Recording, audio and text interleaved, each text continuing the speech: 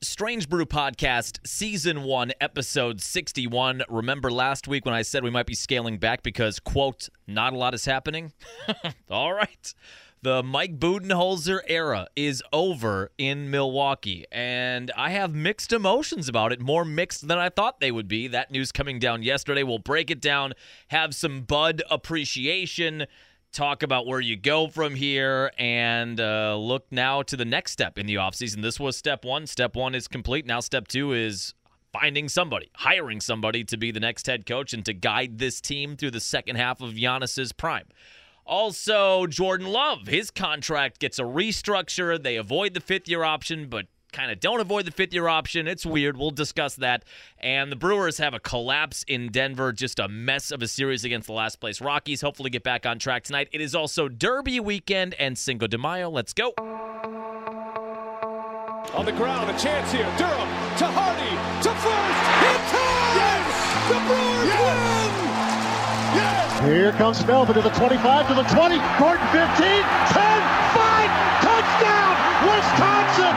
Record-breaking run! Morgan, a smash up the middle, base hit to center. Here comes Gomez, around third, a throw, and the Brewers win! Here's the snap. He looks, he throws, it's complete interception. And there is your Super Bowl dagger! Booker the drive, gets inside, leans in, backed away and stolen by Holiday. Phoenix has to foul, and a pinnacle ball throws it down. Swinging fly ball in the right center. Broxton is there, and they're the champions. They have done it. It's been a 50-year journey. Wisconsin, we've got a room at the top of the world tonight. The Milwaukee Bucks are NBA champions. Yeah, Cinco de Mayo today. Cue my Elaine. Cinco de Mayo! Sales commission, bye-bye! Good Lord. Some of the things that you see on TV back in the day, I don't think that would have flown today, perhaps.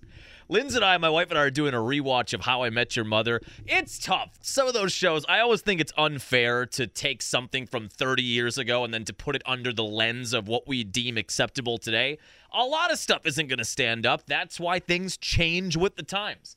Oh, we started watching season 1 of How I Met Your Mother, which is 2005, and some of the things already at the beginning, it's like, ooh, I don't know that would, that line wouldn't fly, that subject matter wouldn't fly, but still funny. Yeah, it is Cinco de Mayo today. Today in 1862, the outnumbered Mexican forces defeat French troops sent by Napoleon III in the Battle of Puebla. They win, and that is why Cinco de Mayo is a thing. That's why you're getting BOGO Coronas and shots of Don Julio tonight. It's not Mexican Independence Day, even though some would argue when I get BOGO Coronas, that's actually the Mexican Independence Day. Whatever day it is that I'm getting buy one, get one Modelo's, that's the Independence Day. No, that's not actually. Mexican Independence Day, I believe, is September 21st. I always thought it would be a good marketing strategy because you see a lot of bars and restaurants are going to do Cinco de Mayo specials today. I'm pretty sure it is September 21st or 22nd. It would be smart, I think, for somebody to run that back on the actual Mexican Independence Day. You got about a 4 or 5 month gap there. Anytime you can go out and get a couple of drinks for 20% off, I'll celebrate anybody's heritage for that. Okay, let's hop right into it. Mike Budenholzer fired by John Horst and the Bucks on Thursday night. That was a true Woj bomb. People joke about Woj bombs. I just hopped onto Twitter real quick before 5 o'clock yesterday evening and almost saw it as it was tweeted 2 or 3 minutes afterwards that Bud is out. Budenholzer's gone. And even though it's a bomb, we sort of saw it coming. I think most Bucks fans felt at the end of the series against Miami and the way it all played out and how embarrassing it was and how now it's been a couple of years since the title and things feel like they're getting a little stale. It just felt like this was going to happen, but when it actually happened, I was a little shocked by it. You know what I mean? It was a weird feeling. I texted a bunch of my buddies when the news came down, and I said, even though I thought it might happen, this is still kind of a shock to me. It's a mixed bag, a mixed feeling, given how good the era was and how it's already over. It's hard to believe life comes at you fast. It's hard to believe that 5-year window is already gone. Felt like we were just at the beginning of it. But I had a lot of mixed emotions, and I was a little stunned. At some in some part of my brain or my heart, even though we all felt, and it's not everybody. It wasn't 100% of the Bucs fan base. You saw plenty of people after this news came down yesterday. There were plenty of Bucs fans that were saying, you're going to regret this. We could regret this. And we'll talk more about that a little bit later in the podcast, but that could be true. That could be true. We may regret this move. I think you have to accept that as a part of trying to get a new voice and trying to maximize Giannis' potential in the second half of his prime and all that stuff. This could be ultimately a bad move. We're not going to know until years in the future. I would say 80% of the Bucs fan base, or at least 70%, felt like this was the move.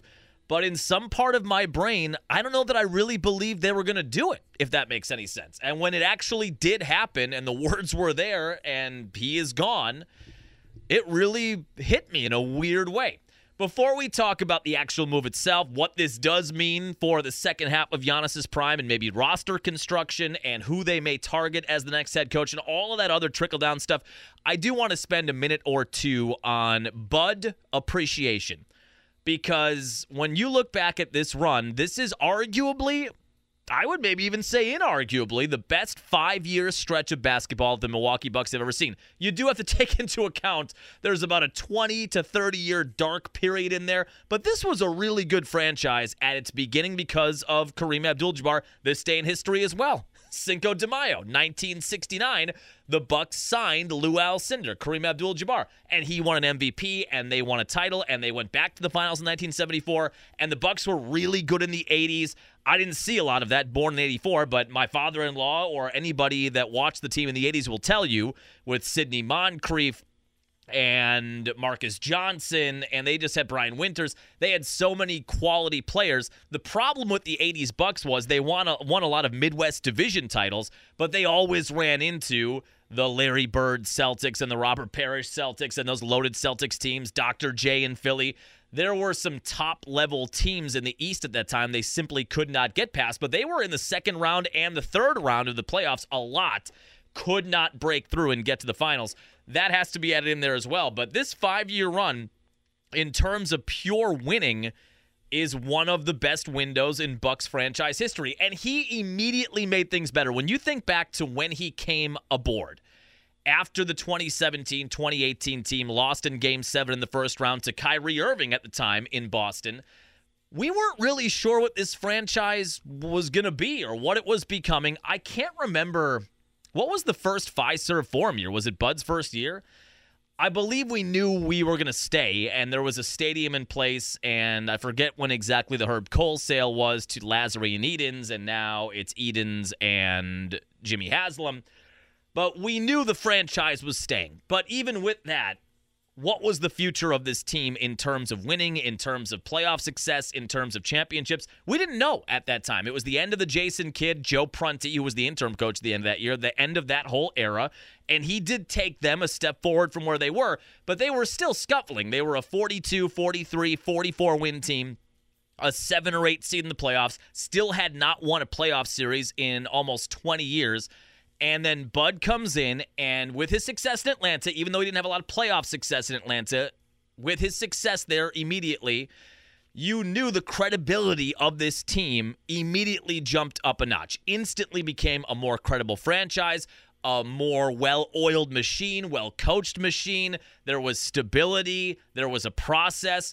Everything seemed to settle in. And that first year that he was the head coach in 2018-2019, he took essentially the same team the prior year with maybe Brook Lopez as an addition. Remember, they got Brook for a year for $3 million on basically a waiver claim just about. And what a run he's put together. But I'm pretty sure that was the only major addition they had from that team that Kidd had into Bud's first year. And the prior year, they won 44 games and were the 7 seed. This year, or that year, that first year, that same team won 60 games and was the number 1 seed in the Eastern Conference. And they won not 1 playoff series, but 2 playoff series. And they were up 2-0 in the Eastern Conference Finals, which we all remember, against Nick Nurse and the Raptors. And maybe Nick Nurse will be coming in now. But they were within 2 games of the NBA Finals. Giannis won the MVP that year. Bud won the Coach of the Year that year. Sound like a pretty good first year to you? For a franchise that had been spinning its wheels for almost 2 decades, 60 wins and a 1 seed, and within 2 games of the Finals and the MVP and the Coach of the Year. And then the next year, it's hard to remember because of the bubble, but the next year before the pandemic undermined everybody's lives and everything in the world, that was a team that was pacing for 70 wins. Do they get there? Sure. Because we don't know if they do or not. Let's just say they do. That would have been the third ever 70-win team in NBA history. And they were making that next step of a team that went further than maybe people expected the year prior. And they're hungry about the way, or angry and hungry after the way that season ended, and they're taking that next half step forward. It felt like that was the direction of that season, and then the pandemic hits, and the season's canceled for a couple of months. They started up again in the bubble, and the Bucks were just not a very good bubble team. That one goes by the wayside. The next year, they break the drought. They break the 50-year championship drought.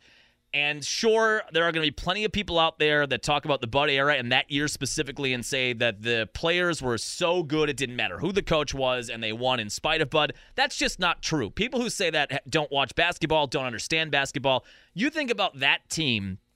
They won 46 games. They learned to pace themselves more that year. They learned more that the regular season maybe doesn't matter as much as they thought it did in the first 2 years of Bud in Milwaukee. They won 46 games. They were the 3 seed. But think of that playoff run. They sweep the Heat, which seems inconceivable right now based on what just happened. But they sweep the Heat. They're down 2-0 to the Nets. Come back and win that series. Win Game 7 in Brooklyn. They're tied at 2 with the Hawks in the Eastern Conference Finals. Giannis goes down. They win the clinching 2 games without Giannis. Don't tell me coaching has nothing to do with that. They win the last 2 games of that series without Giannis and then are down 2-0 in the finals with an injured Giannis and come back and win 4 straight. Coaching has a lot to do with that. People are going to try to take that away from Bud. They don't know what they're talking about. You win the championship that year. Then the next year, last year, you lose in Game 7 in the second round to the Celtics. Most NBA pundits agree that if Chris Middleton was fully healthy for that playoff run, they're at least in the NBA Finals. What would have happened there with the Warriors? Who knows? What a fun series that would have been to watch. How would they have stopped Giannis? They probably wouldn't have. But that is a season that felt like you were headed to at least the finals, upended by injury. But then this year, things tailed off. Not in the regular season. 58 wins, number 1 seed in the NBA. And then you just had the massive, humiliating, pathetic performance in the playoffs against the Heat. But in that 5-year window, they won more games than anybody in the NBA. And they won a championship. And without injuries, who knows? Maybe they win a second in there. Maybe they don't. But injuries play a factor in the last 2 years with Middleton last year. And yes, Giannis this year. Even though they lost the 2 games that Giannis came back in, that is a factor, as we talked about last week. I think if Giannis is fully healthy for this series, they probably win the series. It probably goes longer than we thought it was going to at the beginning of the series. But if a fully healthy Giannis plays in this series, I do believe they are in the second round right now. We can't prove whether that's right or not, but I do believe that. But the way it ended is the way that is the reason why Bud is no longer the head coach for the Bucks. But in that 5-year window, you can have nothing but appreciation for what the Bud era was. He instantly gave the franchise credibility. They instantly started winning at a higher rate. They won playoff series. They won a championship. He'll never pay for a steak or whatever he wants to eat, whatever bottle of wine, whatever he wants in Milwaukee. He'll never have to pay for it again, and rightfully so. All of that on the table. Again, this felt like something that had to happen because it did feel like things were getting stale. And the stubbornness when it came to in-game and in-series adjustments, which was amplified and magnified to a higher degree in this series, which ends up being one of the most historic upsets in NBA playoff history.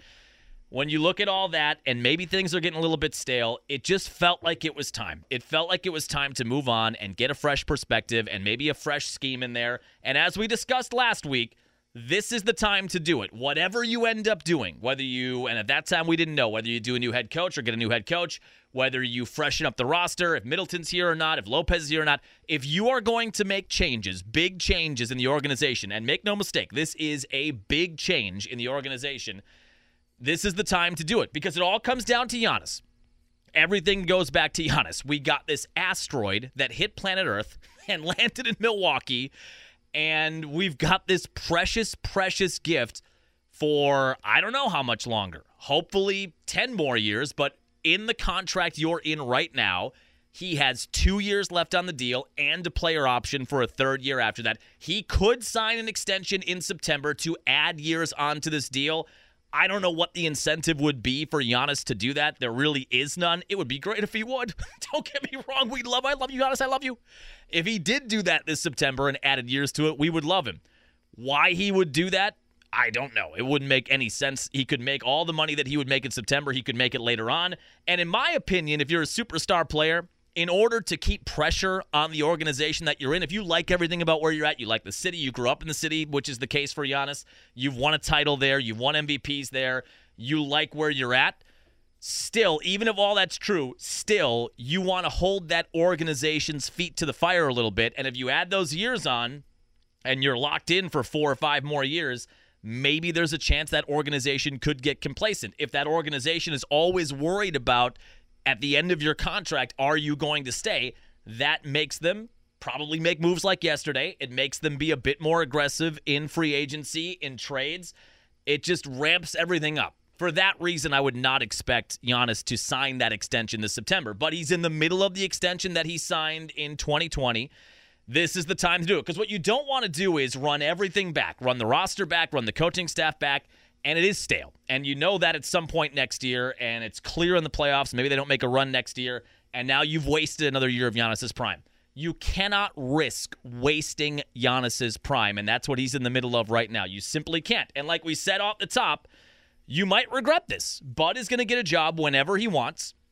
He could sit at home for a year like Mike McCarthy and do nothing and collect a paycheck. I believe he has 2 years for $16 million left on his deal. He could just sit for 2 years. Whenever Bud wants to work, he will get hired by an NBA franchise. I don't know where that franchise will be or what city he'll be in, but whenever he makes himself available to be a head coach again, he will be hired, and he'll do exactly what he did in Milwaukee. He is going to instantly raise the floor on whatever team he goes to. They'll win 5 to 10 games more than they did the prior year. If they weren't in the playoffs, they'll probably threaten to be in the playoffs or be in the playoffs. Or if it's a bottom playoff team, they could be toward the middle or the top. He will do that for somebody out there, and it's true. There's a chance in 10 or 15 years we could look back at the whole era, at the whole Giannis era, and say, oh, we probably should have never gotten rid of Bud. But in it right now where we are, when you're in it, you just cannot risk this being a stale message and a stale scheme and a stale game plan and lose another year or two of Giannis's prime to that. You cannot risk that. It all comes back to Giannis, his age, where he's at in his contract. Now is the time to do it, and you don't want to wait until he's at the end of his deal or he's got 1 year left on his deal, and then you're trying to revamp everything, because then because of the flux you'd be in, there maybe is a real conversation for Giannis of, well, we're turning the roster over now, and my deal is up after this year, and they're bringing in a new head coach now. Maybe I don't want to be here for the next 5 to 6 years. You don't want to be in that. That's why the timing makes sense. And yes, we could regret it. Maybe the guy they bring in, or Becky Hammond, maybe the guy they bring in, the coach they bring in, is not going to have the success that we're hoping that coach does, and maybe Bud goes somewhere and does have success. There is the chance that that's going to happen. I think as a Bucks fan, you have to accept that. But now feels like the time to make the move, and they make the move yesterday. And now the question becomes, what direction do they go in? The name you're going to hear more than any other name out there is Nick Nurse, former head coach of the Raptors. He was fired this year as well. It is amazing in the NBA. You had Nick Nurse, who won the title in 2019, fired. Frank Vogel won with the Lakers, if you count that one, in the bubble. I don't know if that's a half championship or a full championship. He's been fired. Bud's now been fired. The only guy in the last 5 years is Steve Kerr that's been able to hold his job after winning a championship. The world turns over quickly in the NBA. But Nick Nurse will be the guy that you'll hear about. According to most, he is a better in-game or in-series adjuster than Budenholzer is. I'm not sure I'm as hyped up for Nick Nurse as some people are. When you look at the 5 years that Nick Nurse was in Toronto, very similar to Budenholzer, he won the title that first year, and of course we all remember he went through Bud and won the title by beating the Bucks 4 times in a row in that Eastern Conference Final Series after the Bucks were up 2-0. I'll never forget them winning that second game handily, and I'm in my living room, in my recliner, having a beer, and they're up 2-0, and I'm thinking, this team is going to the NBA Finals. They just won the first 2 games at home. They're 2 games away, just win 1 in Toronto, basically, and you're there. And it didn't happen. They blew that game 3 in double overtime. God, you think about that. If they make just one more shot, they're up 3-0, and that never is a thing. And how different history could be. But the Raptors get it done. They make the adjustments, and they go on to win the title. The next year, they're a 50-win team, and they're out in the second round. And then after that, not a whole lot for Nick Nurse. You could very easily look back and say, well, maybe Nick Nurse is an okay head coach, but his championship came with prime, healthy Kawhi Leonard, which is not something we see a lot of anymore. Not only was Kawhi in his prime, but he was healthy for that whole playoff run and playing like prime Michael Jordan in that playoff run. And once they got past the Bucks, don't forget, they took on the Warriors, but that Warriors team was banged up. Klay Thompson was out for the year. Kevin Durant hurt himself in that series and did not come back. They didn't have a lot of options. That's why that season hurt so much, too, for Bucks fans, because you knew if you just got by Toronto, there was a very depleted, injury-ravaged Warriors team waiting for you in the finals, and the likelihood of the championship just felt like it was good or the odds were better. But when you look back at that Nick Nurse era run, his first year they win the title, then Kawhi leaves, and he doesn't do a whole lot after that. I don't know. But that'll be the name most people are going to throw out there. There is the lead assistant for the Bucks, Charles Lee, who sounds like he's going to have his pick too. He could probably go a lot of different places. He's been mentioned for the Detroit Pistons job, where he would take over a very young team that's going to have another high draft pick this year. He could maybe install his own culture there. Sounds like that's on the table for him. Yeah, maybe the Bucks could promote him. Like we talked about last week, I'm sure Charles Lee has differing thoughts from Bud on some things, but I also don't think he would be an assistant coach for Bud if they didn't line up in some ways philosophically. I don't know if you need to distance yourself from Bud and the coaching tree if you really want to move on. If you hire his lead assistant, are you distancing yourself enough? His name will be one that's out there. Yes, Becky Hammon, who was an lead assistant under Popovich as well, along with Budenholzer. She's in the WNBA now with the Las Vegas Aces, has won a couple of titles there, has coached in the NBA, has been a head coach at times, filling in the NBA. Her name was out there when Bud was hired in 2019. She could be on the table, which I would have no problem with. You've got, who's the other name I saw there? Sam Cassell. Could you imagine Big Sam coming back from the Big Three in 2001? He is the lead assistant in LA with the Clippers. We don't know what's happening there. Tyronn Lue might get fired. If his name is out there, he's another one. There's going to be a lot of names. Sam Cassell would be so interesting to me. Just to see him back. He would give you a little swagger. He would give you some energy and a little bit of swagger. I don't know if you need that necessarily with the talent that the Bucks have and with Giannis as an MVP candidate, but that would be an intriguing prospect, no doubt, to see Sam Cassell back in Milwaukee. But the point is, the Bucks are going to have their pick. Of all of the available jobs, they have a prime MVP, perennial MVP candidate on their roster. That's why they'll be the destination. They've got the relatively new arena, and they've got the fan enthusiasm coming off the title 2 years ago, and that's why it'll be destination number one. They can take as much time as they want. They could probably even target a coach that's on another team. Woj was talking about that on ESPN this morning, and that led to some rumors about could they get Greg Popovich? Would you even want that? Could they lure him away from San Antonio? Any name and all names will be in play for the Bucks because of the arena, because of Giannis and him being 28 years old and a perennial MVP candidate. I don't know what direction they go. Most fans want to see Nick Nurse. It seems like that's the name that has the most momentum, but we will see. They don't have to make a move quickly. They did have to decide on Bud quickly. Now they can take their time. They could even wait until the season's over. There's going to be no player movement until July. That's when we'll find out how serious they are about Brook Lopez, and this may impact Brook Lopez too. Brook Lopez was the perfect center for the Budenholzer drop defense. Would he be the perfect center for whatever scheme is coming in after him? I don't know. Maybe that does impact whether or not they go after Brook. You'd still love to see them sign Brook. Brook would sign a 3-year, $54 million deal. That's about where he'd be at. So we guessed kind of correctly on that. But that wouldn't happen until July. Middleton can't make a decision on his option until summer. Bucks can take from now basically until mid-June or the end of June to determine who the next head coach is going to be. But it's clearly a massive decision because this is going to be the voice, you would think, for at least the next 2 or 3 years that will lead into the next Giannis contract. But that was still somewhat shocking yesterday that they do fire Bud. Felt like it had to happen, and you feel for Bud, too, going through the personal tragedy he's going through. We have nothing but love and appreciation for him. Time to move on, though, and now we'll see what direction the franchise heads in. But obviously, big news yesterday that I didn't quite see coming, even though we felt like it was kind of coming. All right, moving over to the NFL. Let's talk about Jordan Love real quick. Jordan Love, the fifth-year option decision was on Tuesday.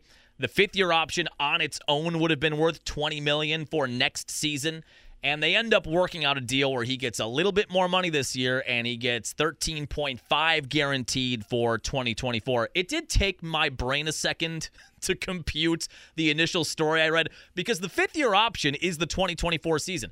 The headlines I read when this happened on Tuesday afternoon, the headline read, Packers extend Jordan Love through 2024, avoid fifth-year option. I thought, wait a minute.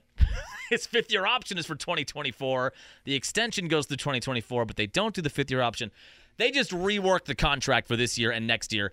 There was a lot of chatter on Packer Twitter, on all the sports radio call-in shows about what this means. What does this mean in terms of the confidence the Packers may have with Jordan Love, whether or not Jordan Love has confidence in himself? Does he not have confidence in himself because he's taking the extra money this year and knows that he's not going to sign a big contract for next year? Do the Packers not have confidence in him because they're not willing to pay him $20 million next year and only $13.5? And back and forth it went. My feeling was just way too much was being read into this. This looks like a win-win on both ends to me. It's worth up to $22.5 million if he hits every incentive. Some of the incentives involve Super Bowl stuff. I don't know if that's going to happen. Could you imagine if it did, though? Oh, could you imagine? We do have, in our building here at Midwest Communications, we have a lot of Bears fans. I don't know how that happened or who let them in, but they are here. And it's interesting right now because most fans of the other teams, not only in the NFL, but specifically in the NFC North, they feel this is a moment where you can kick Packers fans a bit because Aaron Rodgers is gone, their four-time MVP, the second straight Hall of Fame quarterback. The boogeyman is finally out of the building, and those teams are thinking, the fans of the Lions and the fans of the Bears and the fans of the Vikings that have been kicked around by Brett Favre and Aaron Rodgers, and then dorks like me have been able to talk trash because the team that they grew up with randomly had two Hall of Fame quarterbacks in a row, which somehow connects it to me for reasons that I don't want to be able to put together just yet. I don't know how to put them together.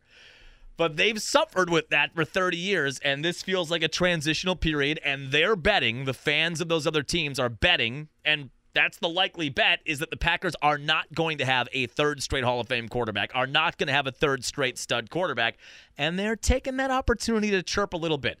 And one of our sales guys came into my office talking about the extension that Jordan Love signed. And he said, Packers don't have confidence in him. They don't. Otherwise, why wouldn't they pay him the $20 million next year? Why are they only paying him $13 million next year? And I couldn't tell if he was being serious or just trying to poke me a little bit. And I said to him, what are you going to do as a Bear fan? He's about 20 years older than me. What are you going to do if Jordan Love is really good? Can you imagine if Jordan Love is just really good? What if it's eminently observable in the first 3 or 4 games, early in the year, first half of the year? What if it's obvious that Jordan Love has it and that he is going to be good? Can you imagine how down the fan bases of those teams? They got another one. What are they going to do? How are they going to work around that entanglement if it is that Jordan Love, if it ends up being that Jordan Love is really, really good? God, I want that moment so much. I want it so bad.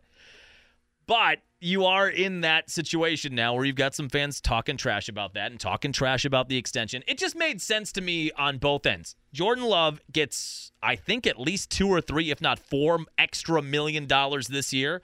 Gets to put that walking around money in his back pocket. And then you're on the hook, and he knows he's going to make $13.5 million next year. Here's the thing. If he's good this year, if he's the guy, and that's all that matters this year. I know Vegas has the over-under on season wins at 7 wins, and they're right now the longest odds to win the NFC North and all that kind of stuff. None of that matters. Of course, you hope they win as many games as possible and maybe make a wild card run or whatever. All that matters this year, whether they win 2 games or win 10 games, all that matters is figuring out if Jordan Love is the guy. And if Jordan Love is the guy, and we can all agree on that at the end of this year or in the middle of this year, the likelihood is he is going to get a restructure and an extension after this year. So for everybody out there saying, they're only going to give him $13.5 million next year instead of $20 million, they must not have a lot of confidence in him. If he's the guy, they are not going to let him walk into his final year without a contract extension. If he's the guy, they will rework it, and he's going to get a boatload, a Brinks truck of money, because he'll be the guy, and he will be in his early to mid-20s and just entering the beginning of his prime. That's how Jordan Love is probably looking at it. Hey, I get an extra $3 or $4 million this year, and after I go out and prove it this season that I am the next man in line, then they're going to have to restructure me anyway, and I'm probably going to end up making $25 or $30 million next year. And it's a hedge for the Packers. If it's still questionable at the end of this year whether or not he is the guy, you could ride one more year out of him and you'd be paying $7 less million than you would had you picked up the fifth-year option. It's just a win-win and a safety valve on each side as far as I can see it. But that was the big news for the Packers on Tuesday. It does sound like, am I getting a text right now that Mason Crosby is now going to the Jets? Is that actually happening? Hold on. Mason Crosby to the Jets. This is a text I just got 5 minutes ago. Let me just see if I can multitask here. Can John look this up and also continue to talk without dead air on the podcast? Click on the NFL link on ESPN. I don't see anything there. I told you last week they drafted that kicker, and that just felt like it might be it for Crosby. Oh, he had a visit with the Jets. Nothing got signed, but he is visiting with the Jets. You know what's fascinating about this whole Aaron Rodgers to the Jets thing? All of Rodgers' career, really, but specifically in the last few years, all we heard from the Rodgers camp was belly aching and moaning about, oh, they never give me any weapons. They never draft any first-round wide receivers. They never sign anybody. They never make a trade for anybody. They never give me the weapons. And then he gets a chance to go to a new franchise, and he wants to take all of the weapons with him that the Packers gave him that led to a middle-of-the-pack ranked offense last year. I don't understand it. Jets fans, I get it. I get why they'd be excited. If I had suffered through what the Jets fans have suffered through and I got a 4-time MVP, I don't care how old he is. If I've got a 4-time future Hall of Fame quarterback, 4-time MVP coming into my house, I'm excited no matter what. But he's bringing over all these guys. The Packer offense ranked 17th in the league last year. I guess you get the Rodgers chip on his shoulder. If he didn't have a chip on his shoulder last year and he does this upcoming year, you get that extra boost. And we've seen chip on his shoulder Rodgers, and he is definitely much better than malaise Aaron Rodgers, which I believe is what we saw last year and what we saw in 2018 when he was not trying to get Mike McCarthy fired but not trying to save his job. You get that extra boost, but it's just amazing to me all of the bitching that happened about Rodgers never having weapons, and then he gets a chance to go somewhere else and work for a new organization that maybe will give him fresher, younger weapons or spend money, and all he wants is the guys that he had in Green Bay. Mason Crosby, a visit to the Jets. That would be the cherry on top, I guess. But that was the big Packer news this week, the Jordan Love extension. We'll talk real quickly about the Brewer collapse in Denver. I did get a text on the B93 station line this morning that said, John, I thought the Brewers always wait until the All-Star break before their collapse. Okay, let's all just take it easy. They're not playing well right now. I'll call a spade a spade. They went 14-5 in their first 19 games. Since then, they've lost 8 of 12. After that 7-3 road trip, that phenomenal road trip on the West Coast against quality teams where they go 7-3 in 10 games, after that, they lost a series to Boston, lost a series to Detroit, won the series against L.A., but then get swept by a last-place team in Colorado. They're in the muck a little bit right now. It happens over the course of a 162-game schedule. At this very moment, at 10:35 in the morning on May 5th, that's all I believe this to be. If they win or if they lose 15 of their next 20 or 20 of their next 30 and they fall completely out of the Central Division race, then we can look back and say this was the tipping point. You can't say anything right now. They're 18-13. The bullpen had some difficulties, especially on Thursday in Colorado, where it looked like they were going to salvage the final game of that series. Had a 4-0 lead heading into the 7th inning. Peter Strzelecki, who has been almost untouchable, has had 2 bad outings back-to-back now. The man gave up 1 run in the month of April. 1 run. He gave up 1 run his last time out, which did cost him, and then yesterday he got charged with 5 earned runs. Being a relief pitcher in Major League Baseball is rough. You could be so good for so long, and then you have 2 bad outings. Strzelecki went from a .7 ERA last week to a 4.2 ERA in the span of 48 hours. But he was not good, and the Rockies chipped away. They got the game tied, and then eventually they win the game 9-6. Yelly had a good game yesterday. Home run, 3 hits, couple of runs scored. But a mess of a series. No other way to put it in Colorado. It's one series. Let's not hit the panic button yet. I can understand, based on how last year ended, and the early enthusiasm of the youth of this season seems to be wearing off a bit. That doesn't mean that things are going to go badly this year, but at some point, I get it. They were 14-5 to open the year. We were all talking about how fun this team is and how young they are. That wasn't going to last the entire year. At some point, a team has to settle in, and you just play baseball. Losing Garrett Mitchell hurts. People are pointing to that like that's the inflection point here for the team or for the season going a little bit sideways. They were 14-5 and had a much better offense with Garrett Mitchell. Then Garrett Mitchell gets hurt, and it just seems like the clubhouse vibes aren't there, and they're losing games. I don't know if Garrett Mitchell was that important. Was Garrett Mitchell that important to this team? I guess we'll find out if this continues. It's hard to say. My guess would be that's more coincidence than anything. They certainly miss him, but to say that a Garrett Mitchell injury is the reason the season could turn south, I don't know. That feels a little dramatic to me. But at some point, the enthusiasm of the early part of the year was going to wear off, whether it was just on its own or whether it's because of a bad stretch of losses, which they're in right now. The good news is the Central Division has been such a dumpster fire this week. Nobody's winning. There's still a game and a half back of Pittsburgh for first place and one back in the loss column. The Central Division, as a division, since Sunday, it's Friday right now, since Sunday, the whole division has won 2 games. That's it. If you're going to have a bad stretch of games, you want to have a bad stretch of games when everybody else in your division is having a bad stretch of games. By the way, how about the Cardinals sitting at 10-22, which I'm not going to chirp about. I'm just mentioning it. You can tell, or at least I feel like I can tell, the portion of Brewers Twitter that is talking trash about the Cardinals starts, they've got to be a young part of the fan base, right? They haven't seen enough of the wars. They haven't been through enough. Because I see the Cardinals at 10-22 in last place, and I want to laugh, but I know what's coming. Most longtime Brewers fans in their 30s and 40s and 50s and 60s and 70s, they've seen this narrative all too often where the Cardinals are left for dead. They have a terrible first 2 months of the year. They're sitting under 500 after the trade deadline, and then all of a sudden they win 90 games and they're in the World Series. The portion of the fan base that is talking trash about the Cardinals start has to be under the age of 18 years old. Just has to be. They haven't seen enough of the Cardinals' dark magic. You never, ever, ever talk trash about the Cardinals until the season is over. Until the end of the season, if they only win 70 games or 75 games, not a minute sooner. You don't talk trash a minute sooner than at the end of the year for the Cardinals. But they are off to a really rough start at 10-22, and they are a team that has a ton of talent. But that's the good news. The Brewers have been down, yes, but everybody in the division has been, and you haven't lost any ground. You could say, counterpoint, John, they haven't made up any ground, or this could have been a chance for them to get back in first and build up some space. Sure. If you want to be glasses half empty, that's fine. I'll be glasses half full and say this was the time to have the bad streak because everybody else is too. Hopefully they get back on track tonight. First of 3 in San Francisco. Giants haven't been great this year. Corbin Burns on the hill tonight. Coming back on Monday, we'll give you any updates on whether or not the Bucs have had any progress as to a new head coach or if anybody's been in for an interview. I don't expect this is going to be a short process.